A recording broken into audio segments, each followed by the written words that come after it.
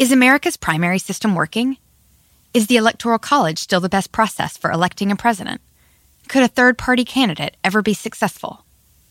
In a new season of You Might Be Right, former Tennessee governors Bill Haslam and Phil Bredesen gather the country's top experts to explore these issues and more as we approach the 2024 presidential election.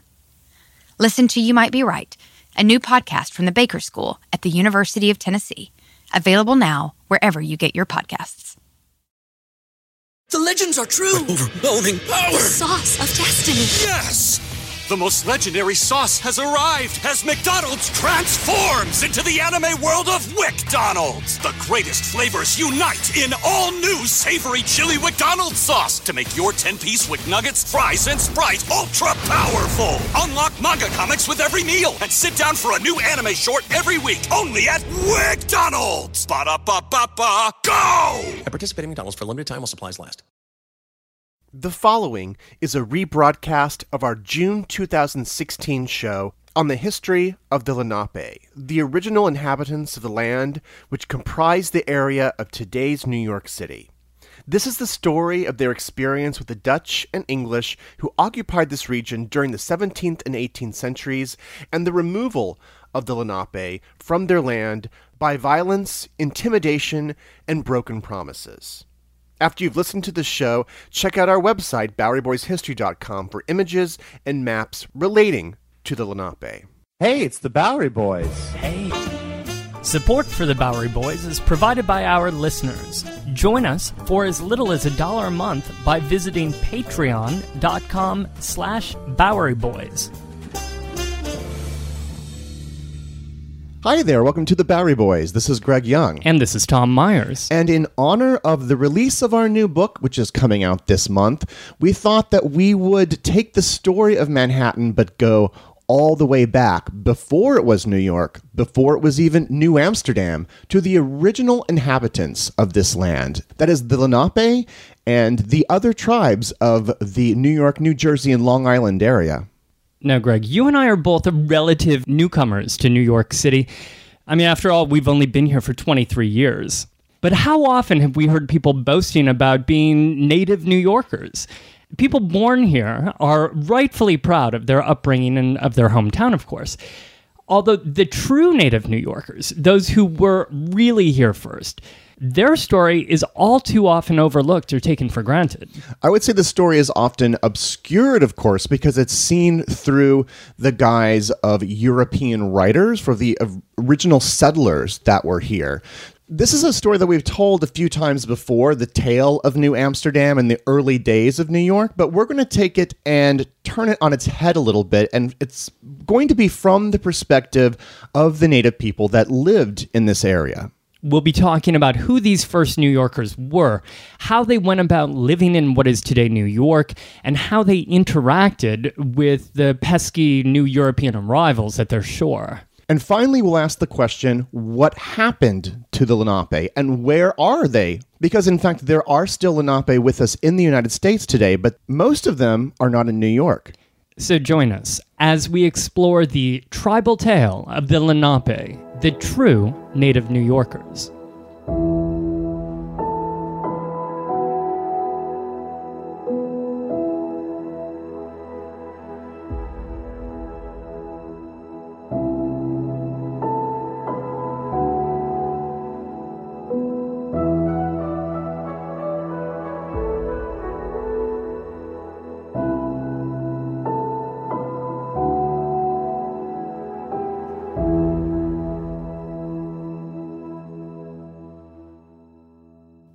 All right, Greg. Well, we have a lot of ground to cover in today's show, but just pulling back before we even dive into the story, today's show is going to focus on the story of the native people who inhabited the lands that are today New York City, Long Island, New Jersey, this region. And we typically call them the Lenape today, but it's actually not quite as clear-cut as that. I need to spend a couple minutes on the names, the terminology that we use, because, these were not people with traditional boundaries that we might think about today with particular barriers between states, between counties. Right. Obviously, the territories were demarcated differently, right? They had a different relationship to the land. Right.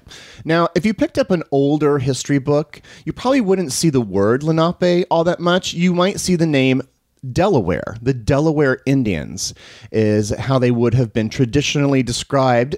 This was a name that was prescribed onto them by the Europeans. And of course, many tribes then did actually end up taking that name to describe themselves. Of course, named for the river, the Delaware River, which runs from the state of Delaware and comprises the western border of New Jersey, and it's up into New York State. But this was a term that was applied by the colonists. But that name is a little problematic because the Delaware River is named for Thomas West, the 3rd Baron Delaware. The first governor of the British colony of Virginia, and quite famous for slaughtering Native Americans. So the proper grouping today, when we refer to people who lived in this region, is the Lenape or the Lenni Lenape. And these were the tribes that lived in the area of New York, New Jersey, and the western area of Long Island. And this whole area was called Lenape-Hoking, or the land of the Lenape. You know, I have to say, Greg, you're doing a very good job with these pronunciations. Well, I've got a couple more difficult ones later, so you'll just have to grade me on a scale. Okay, I'm taking notes over here. But that's a tribal name, but people then would have self-identified themselves in other ways, either by language or by their own family clan. So, for instance, in the area of the 5 boroughs, in the barriers of which we outline our show, the tribes would have spoken in a Munsee dialect. And so sometimes they're referred to as the Munsee because it's a language group. And this is Munsee, Munsee. Right. Okay. Now, when Europeans first met the native Lenape, they would hear words, not really kind of understanding them, but would apply those words to the people or the land itself. They would take these words from the individual clans and ascribe them to the area. So a lot of those names still stick with us today. For instance, there were groups by the name of Canarsie, Rockaway. Those are place names today, but there are dozens even in the area, including Hoboken. The Tappan Zee Bridge is actually referred to the Tappan tribe. And, of course, Manhattan itself is an old Native American name. We'll get to that later. So not only did they leave their language, they also left something else that's still with us today. Now imagine, Tom, over 500 years ago, the fertile, beautiful land of this region, of the New York Harbor region, of all the breathtaking islands, with springs, marshes, forests, and cliffs, landscape that was untouched by any human hand, except for these people, the Lenape. What they left onto the land was actually a set of footpaths, these Indian trails that were often first built by animals, and then the Lenape would, of course, make them a little bit larger and would become well-traveled pathways throughout the territory. Now, some of these Indian trails are kind of still with us in a certain way because the Dutch would build upon these Indian trails, and then those would evolve into some of our modern streets, including Bloomingdale Road, which is Upper Broadway today, Red Hook Lane, which is a pathway in Brooklyn, and perhaps most famous, named for a particular tribe, the Wequeesquick. Excuse me? Is the Wequeesquick. That is a close approximation of the name of Lower Broadway. It was the original Indian trail that then became the lower part of Broadway. So it's sort of the main artery of Manhattan. Okay, well, let's say that we're out and we're walking the old Wequeesquick Trail. Were we walking through some kind of Indian village? Or sure. The original settlements would sometimes be on the shore or high on bluffs. Very ephemeral because they would move around. They wouldn't stay in places for very long due to local resources drying up or whatever. They would never be more than 200 or 300 people. Again, to underscore the transitory nature, people would refer to themselves based upon the natural features, and so sometimes their names themselves would change over the years. Well, this sounds really temporary. So are there any traces of these? How do we even know that these existed in the first place? There have been some archaeological traces of many villages, a lot up in Inwood, but perhaps the best known is something that was along the shores of today's West Village, a Native American village called Sapocanican. Now, I said 200 to 300 people per village. There weren't a huge number of Lenape, actually. I've seen estimates that were 10, 20,000 total for the entire region. I don't think anyone... And that's not just on Manhattan Island. No. The entire territory. The entire territory, the entire Lenape-Hawking. They wouldn't have very long lifespans. Very few lived to their old age. And unfortunately, this would not get easier with the arrival of Europeans and their diseases.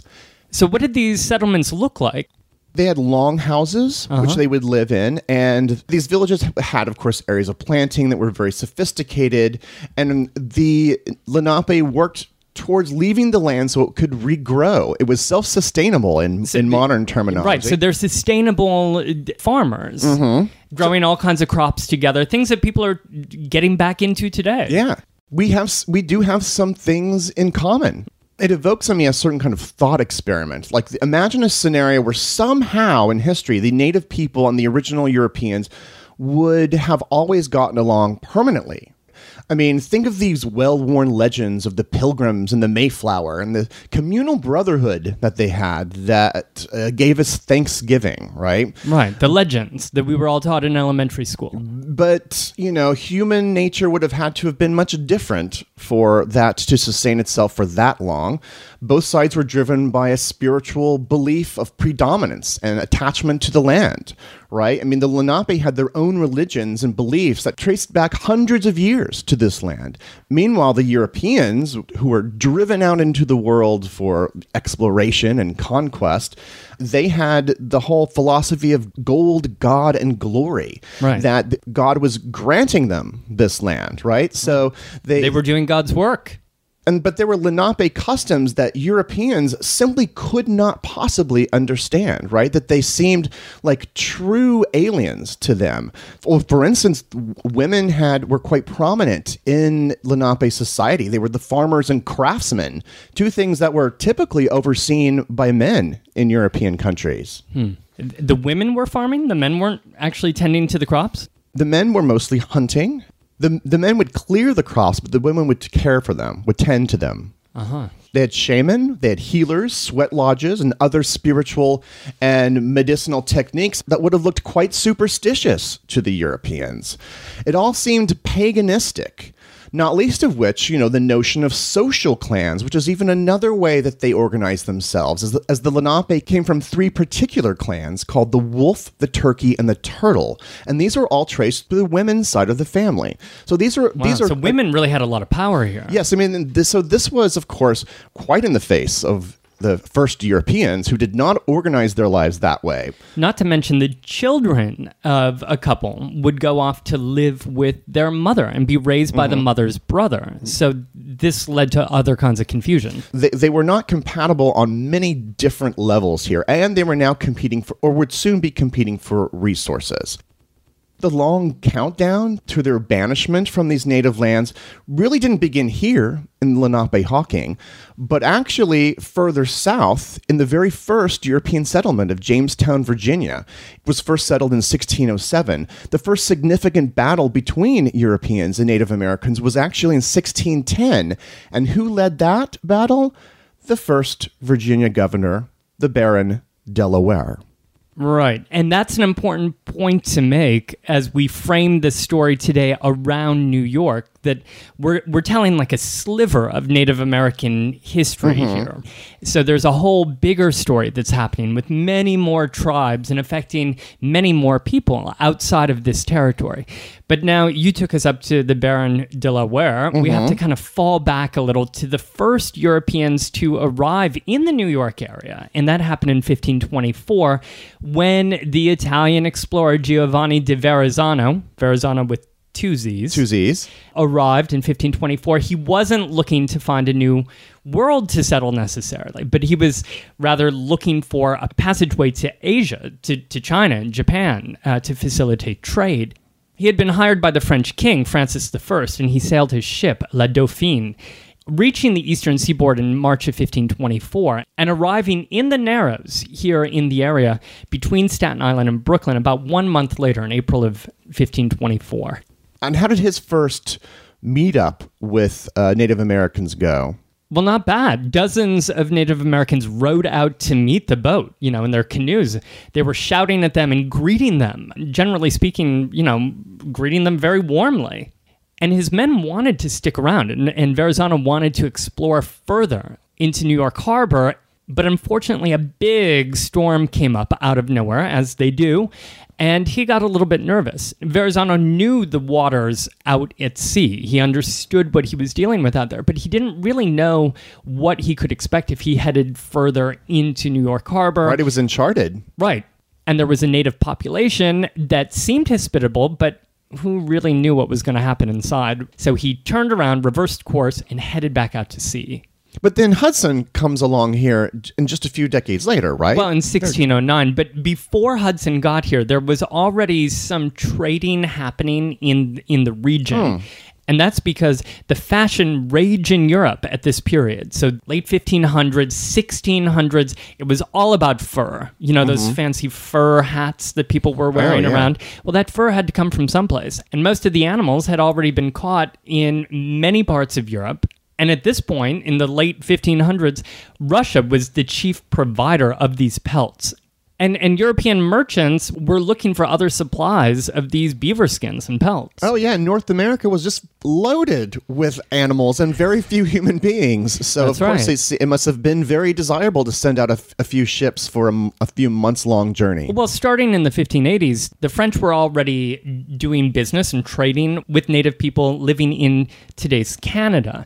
So even some of the Lenape were already trading with the French by the end of the 16th century. But I think we need to remember that the Lenape were not natural traders and business people. They weren't natural capitalists, to put it in an understated manner.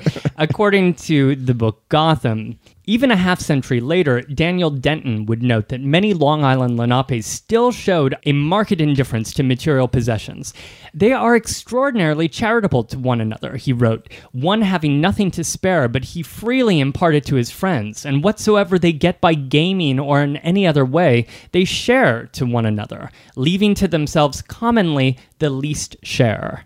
So no, they weren't natural-born capitalists. Once they started getting into the beaver trade, this also sort of upset the careful balance of life that you had talked about earlier. Oh, sure. The men had been out hunting and hunting beaver, but that was just one part of the equation before. Now, once they started trading with Europeans in beaver, understanding that they could get goods back for these skins, they wanted to spend more time, naturally, out hunting down these beaver. So that threw off their sense of responsibility for their other tasks, which they had grown up for generations understanding as part of their culture. It made their regular life all of a sudden dysfunctional because this now became a primary focus for their life. And it introduced new, aggressive attitudes. Maybe they would go to other Lenape territories that were not theirs to try to find beaver there as well.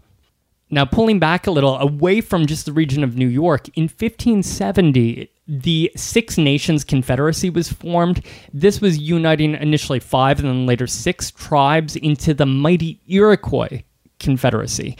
This federation of nations brought together many of the tribes into this really powerful force, which, among other things, wanted to control this new developing fur trade with the Europeans.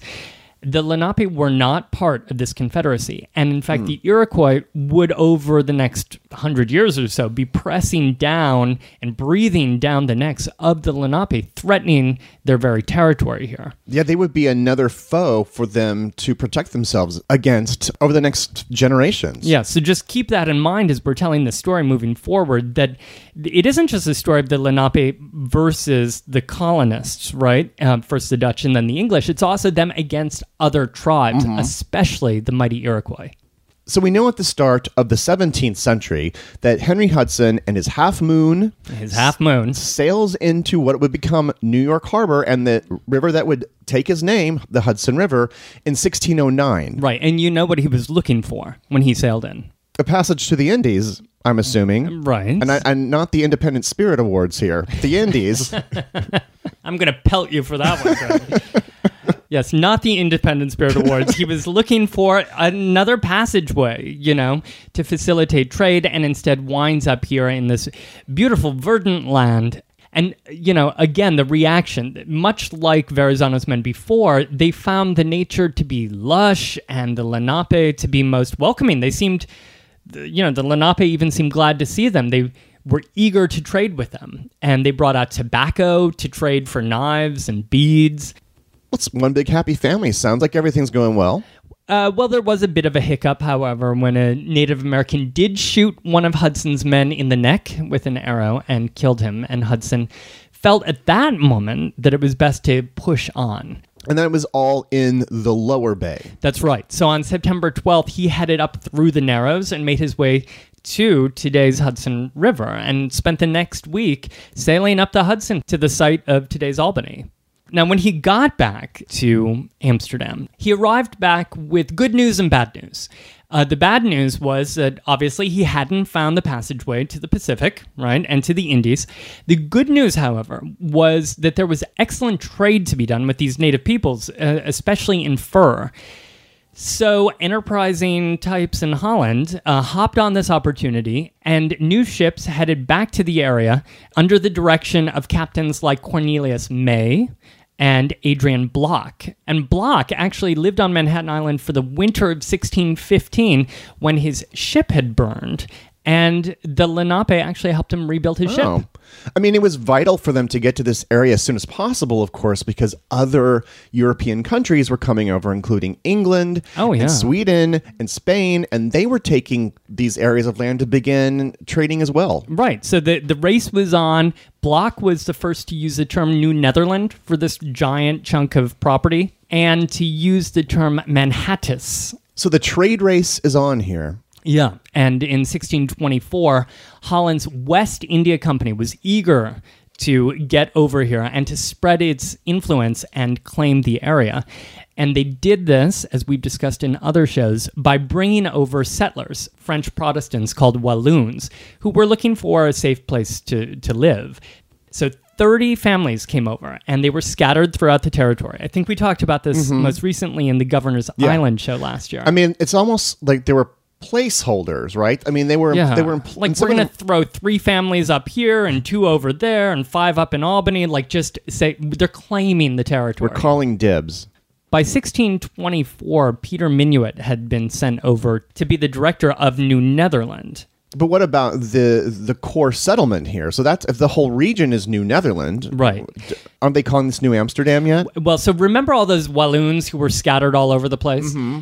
Well, there were other encroaching settlers who wanted to claim those territories, and there was this Iroquois Confederacy that was pressing down and threatening the Lenape territory.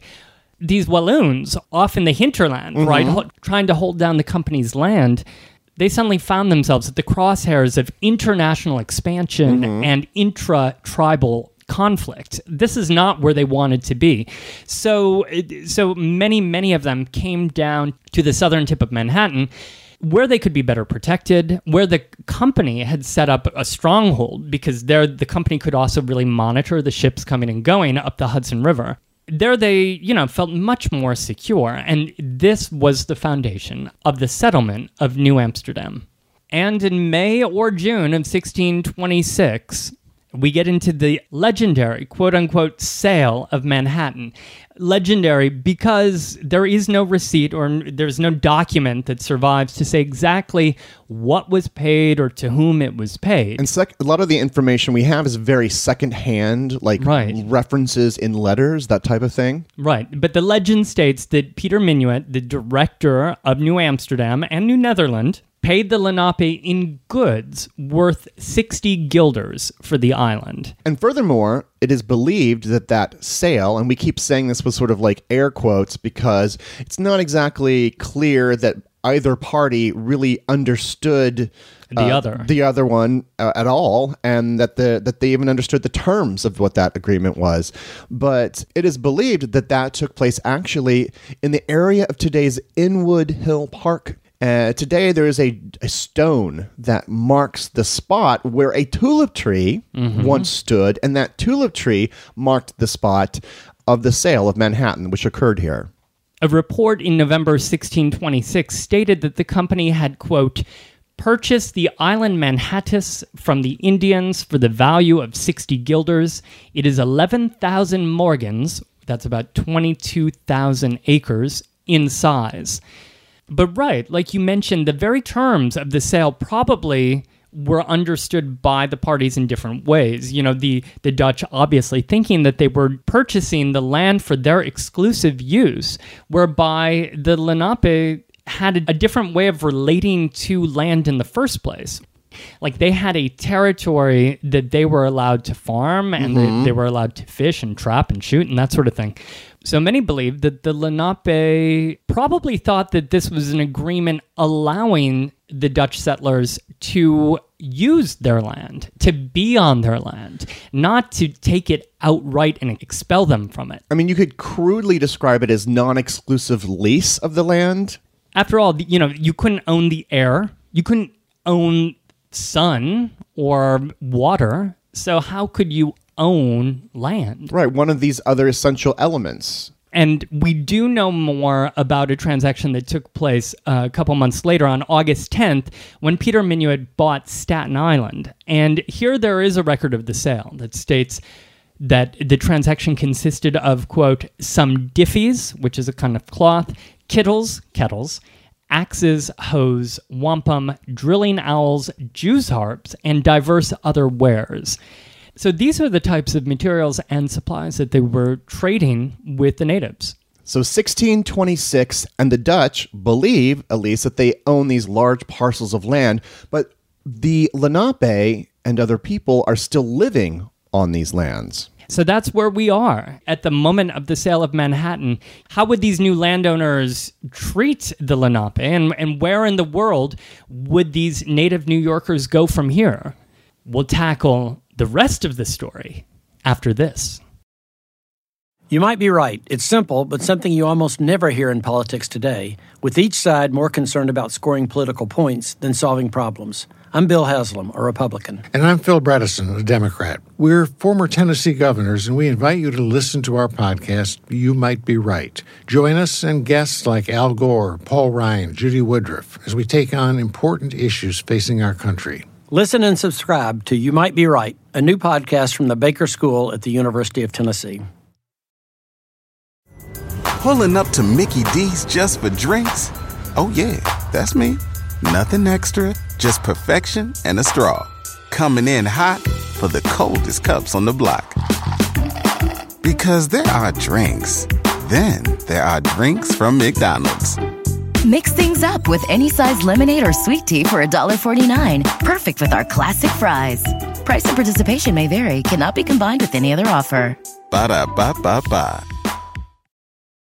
Shopify is the global commerce platform that helps you sell at every stage of your business. With the internet's best converting checkout, 36% better on average compared to other leading commerce platforms, Shopify helps you turn browsers into buyers. In fact, Shopify powers 10% of all e-commerce in the U.S. Sign up for a $1 per month trial period at shopify.com/podcastfree. All lowercase, shopify.com/podcastfree, shopify.com/podcastfree.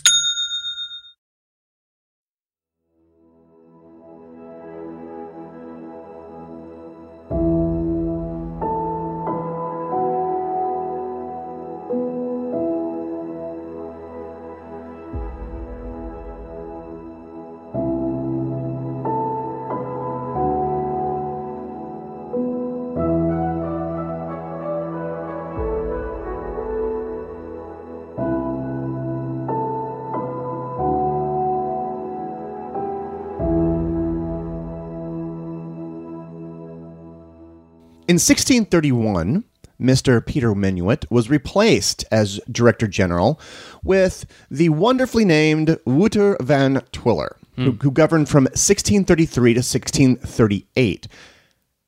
He was a big drunk. He was mostly ineffective in stopping the expansion of their chief European rival here, which was the English, and pretty much let New Amsterdam go to total waste.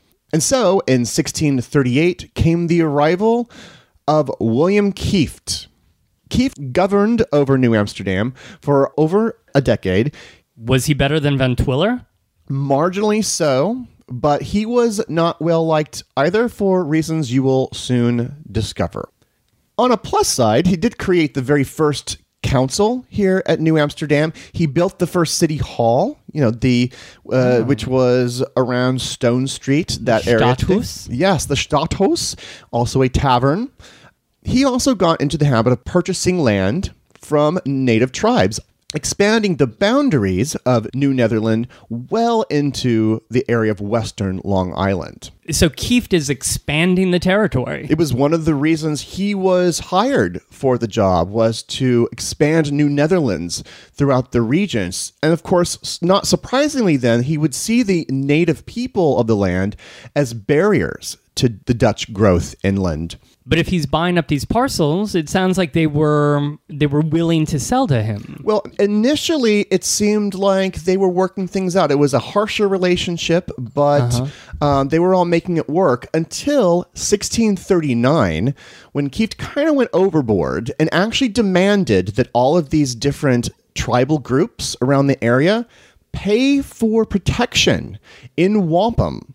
And in exchange, the company soldiers would protect them, right? But, of course... And I'm sorry, you said wampum. And wampum is these bands of beads that are tightly sewn together that functioned as a kind of currency for the tribes. And in fact, New Amsterdam used wampum because, of course, they did so many transactions with the native people around them, right? Mm-hmm.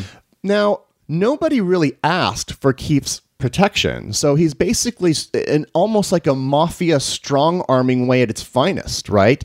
To just get all this wampum from the people for a protection that they didn't necessarily want or need or would even have felt protected by.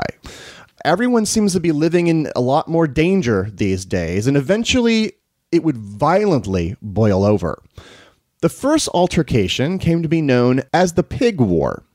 In July of 1640, hogs that were owned by a man named David de Vries, who was a mediator between William Kieft and his men and some of these Native American tribes, well, his hogs were killed out on his farm in Staten Island. And because of this connection that he had with Kieft, the Director General retaliated in a very brutal way.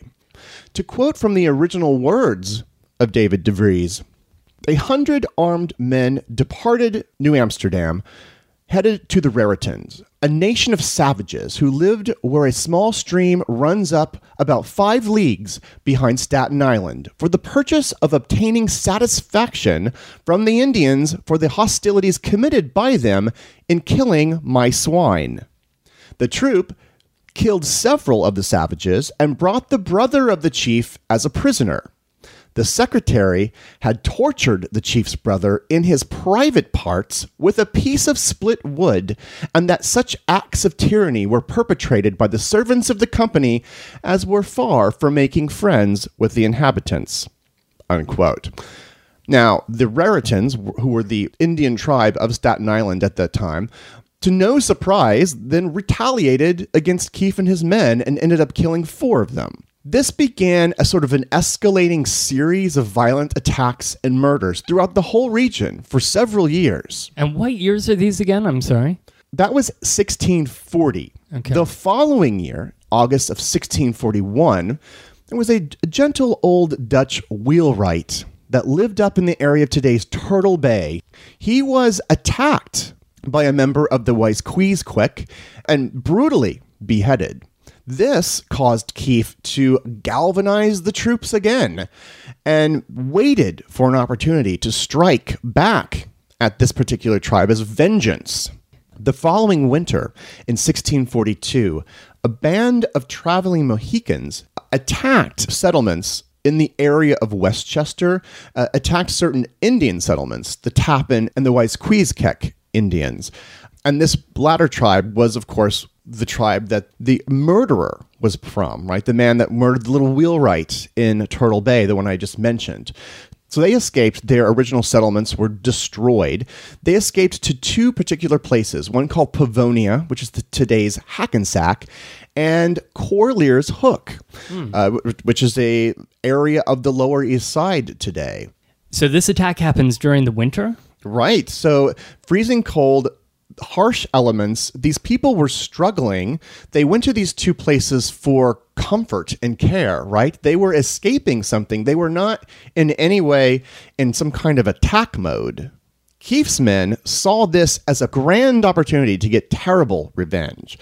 And so in February of 1643, perhaps one of the most brutal attacks, at least in the New Amsterdam period, Keith's men attacked and killed in both of these locations. The details are so grisly, Tom, that I don't think I could even read some of them. They're quite graphic. Many of them might be slightly exaggerated, but it's clear from the tone that they showed no mercy, killed savagely, and with no remorse. One disturbing detail I will share is reportedly severed heads of Indians. Dozens of severed heads were brought back and put on display in New Amsterdam as sort of setting a very gruesome example for future native people who were to pass by.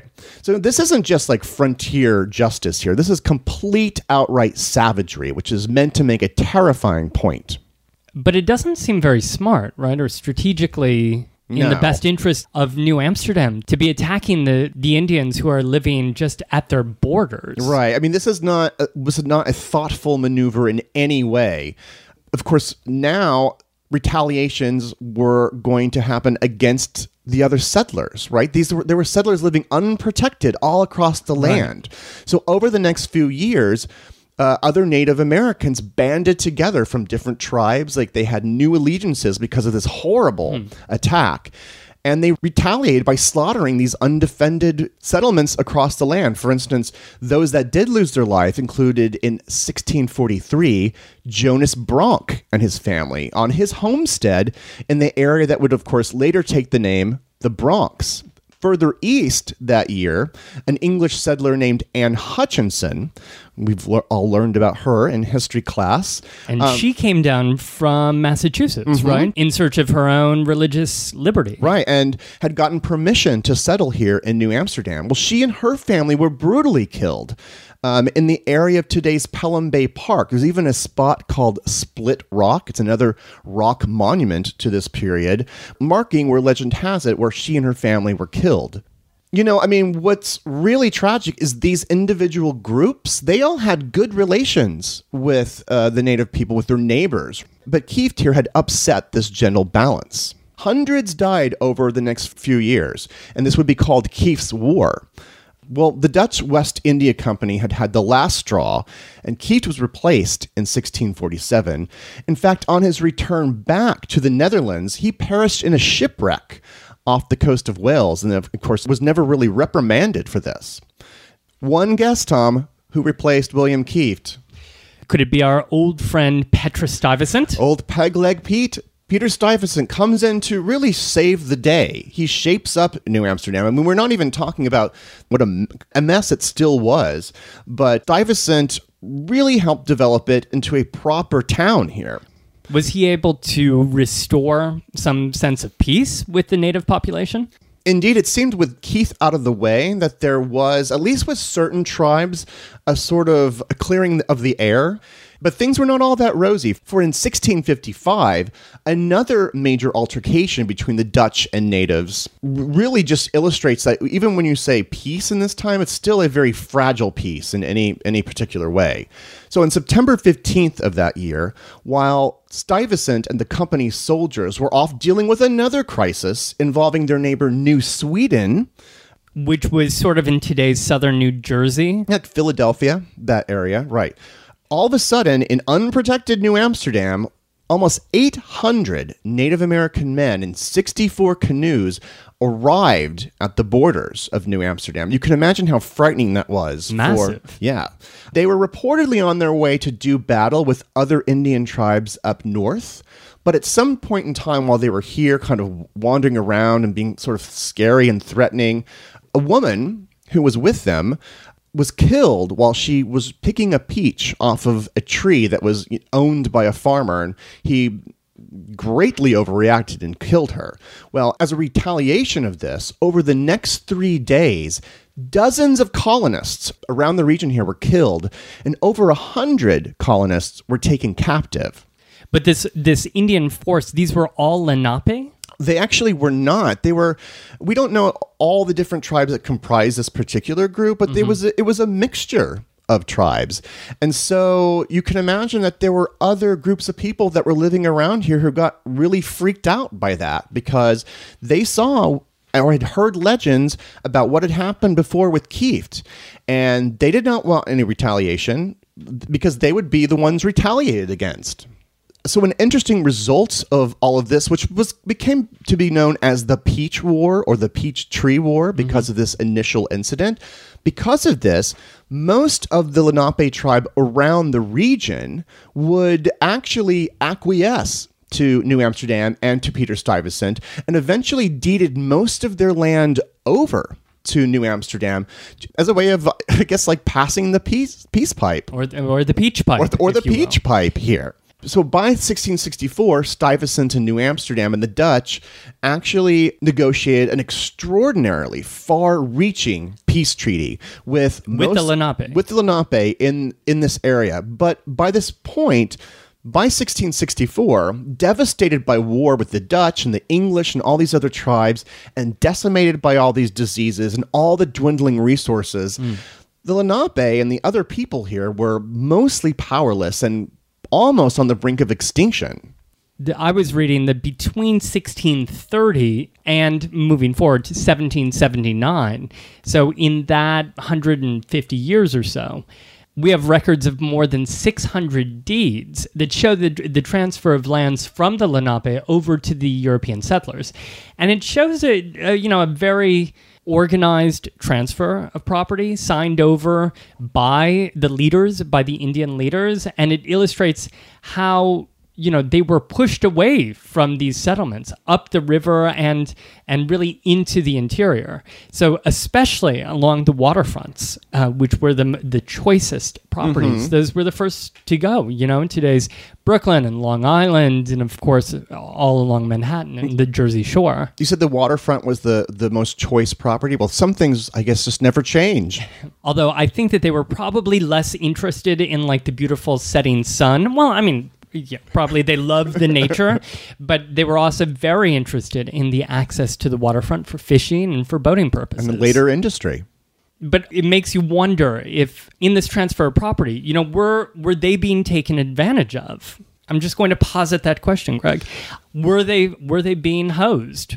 I think in the larger picture here, yes. But, these smaller transactions had to be made because they needed resources at the time. They needed to feed their families. And the value of the land was also going up. So they were catching on to the fact that the land was worth a lot more than the 60 guilders of yore. They were getting a lot more for the property. So maybe these individual deals, and of course they weren't just getting money, they were getting protection, which they actually now needed. Right. Protection, although, as you had mentioned before, they were getting a little bit double-crossed and were being taxed for that same protection occasionally. So, by most accounts, however, they were losing their ancestral land and being pushed into the interior where they had less access to the resources that their culture depended on. So I left that at 1664. Right. That is, of course, that's a big year. That's the year that New Amsterdam became New York, and the Dutch control was passed over to the English. Right. And the English were led by Colonel Richard Nicolls, who overtook the colony from Stuyvesant. And Nicolls traveled around New York. He negotiated and signed treaties with the Indians, many of whom were, at war with each other. So even with the treaties that you mentioned in 1664 and 1665, called the Nicolls Treaties, fighting between the various Indian nations would flare up again between the lower river and the Iroquois, including a really large, deadly battle near Schenectady in 1669. Hundreds of people were killed in that, and the result pushed many of the Hudson River Indians, so the Lenape down nearer New York, pushed them more to the interior of the country, seeking safety and to get farther away from the Iroquois. So they were, even by this time, run out entirely of these original lands in which where they first met the Europeans. So there's a double front, right? A double assault here happening. In a way, you have the colonists who are buying up their land and forcing them to relocate. But then you also have the fighting from other tribes that is pushing them farther west inside the country looking for safety. But pulling back out of the region a little, it's important to remember, again, that this is happening all the way up and down the coastline, that there are many nations of native people whose existence and ancestral lands are under attack and being displaced by the growing colonial population. Now, unfortunately, we have to push through more than 250 years of history here. Let's just say in terms of the Lenape, there are a number of really important treaties that were signed or that they were kind of forced to acquiesce to that determine their fate, and it's a fate that's quite sad and rather unsurprising in that it was the same thing over and over. Every treaty that was signed in the next 100 years saw this population pushed farther west away, So really, the story of what happened to the Lenape is as depressing as it is unsurprising. As the new nation takes hold and grows westward, of course, these native populations, not just the Lenape, but the others as well, that are at its western frontier, continued to get pushed farther and farther and farther west into sort of the no man's land of the Wild West, until really there was nowhere else to go. There was the Treaty of Easton in 1758 between the Lenape and 12 other Native American nations that forced them to give up land in New York and New Jersey and Pennsylvania and move west of the Appalachian Mountains. Now, because of this, many of the Lenape moved west to the Ohio country. And in that same year, in 1758, New Jersey set up one of the nation's first Indian reservations on 3,000 acres of land in Burlington County, which is just east of Philadelphia. In the reservation, however, they encouraged the Lenape to act in a more Western manner and to live in houses and, adopt a different lifestyle. That didn't work very well, and the reservation closed in 1802. During the Revolutionary War, which is now at 1776 through 1783, didn't the Continental Army actually make alliances with certain Native American tribes? Well, they tried to. Remember that many of the Lenape lived in Ohio at this point, and that there was a British stronghold in Detroit.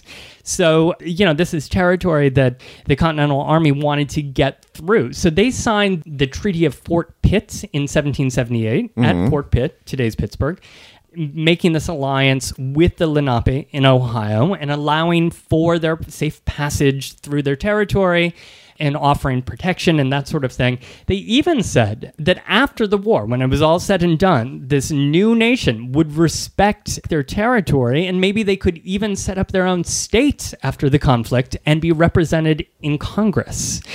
Yet another promise that was snatched away, though. And some of the Lenape did side with the British during the conflict when things started falling apart. And after the war, some who sided with the British resettled in reservations in southern Ontario, where some of them still live today. Now, very quickly, there are just a couple more treaties that we need to mention. There's the Treaty of St. Mary in 1818, which forced the Lenape to give up land in Indiana and move to 2 million acres in Missouri. Now, stay with me. 11 years later, in 1829, they were forced to move west again off the land in Missouri to Kansas. But in 1854, you guessed it, they had to move again after Congress passed the Kansas-Nebraska Act, which opened those states, Kansas and Nebraska, to settlement for farms and to allow for the Transcontinental Railroad to be built. So what to do with them? They moved them to another territory, which they called the Indian Territory, which, when it was combined with some other territory around it, in 1907 became the state of Oklahoma, and the Indian territories were sort of dissolved. So over 150 years, these Lenape moved from the New York region, where they originated, to the Ohio Territory. Right. Then to Indiana. That's right. Missouri, Kansas, and then finally Oklahoma, which then for a time was quote-unquote Indian territory. Right. And so today there are still Lenape who live in southwest Oklahoma. About 10,000 live in Bartlesville, Oklahoma. And there's still some living in New Jersey and in Wisconsin. And these are the last trace of the original Lenape, the people who had lived here when the Europeans first discovered the area of New York Harbor. Well, it depends how you define trace, because there are still more than 85,000 Native Americans living in New York City. So obviously, there is a big legacy that's still alive and well and who are living in modern New York City. Now, for more information on Native American history, the very best place in New York City that you can go is the Smithsonian's National Museum of the American Indian, which is located in the old Alexander Hamilton U.S. Custom House, which is a beautiful building in itself, designed by Cass Gilbert. But that museum has been there for quite a while, and they have revolving exhibits about different tribes, and they have a core exhibit or a permanent one that sort of like gives a great overview of the life and the legacy of Native Americans in this country. And not just this country, because the museum actually tells the story of the native populations of the entire Western Hemisphere. So it's trying to do a lot, and it does, that through these exhibits and showing cultural artifacts. I just do have to say, Greg, that I find it rather surprising and a bit disturbing that there isn't more dedicated in the public space to the history specifically of the Lenape people and of those native populations of the New York area. It's not something that's really easy to find. Of all the subjects that we talk about on this show, it's actually strangely difficult to go to a place and to see a sort of modern commemoration to this story, and it's a big story.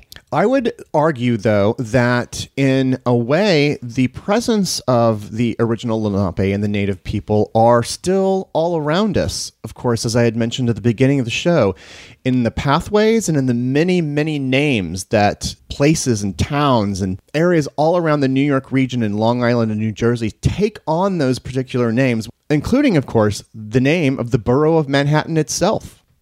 On our blog, BoweryBoysHistory.com, I'll have a lot of interesting, not that many photographs, obviously, but a lot of illustrations from this original period that were documenting these legends of the sale of Manhattan and of these mini wars, of course.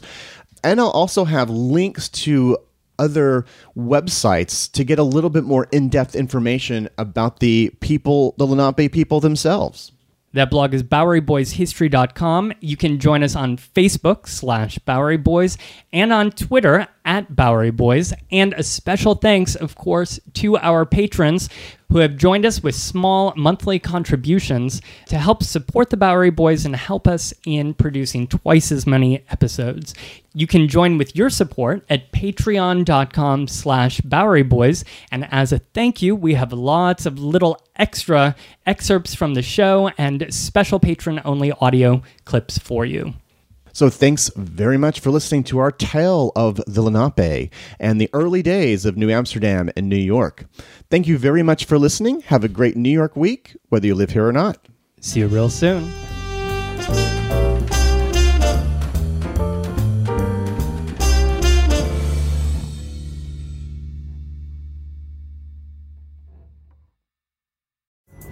Pulling up to Mickey D's just for drinks?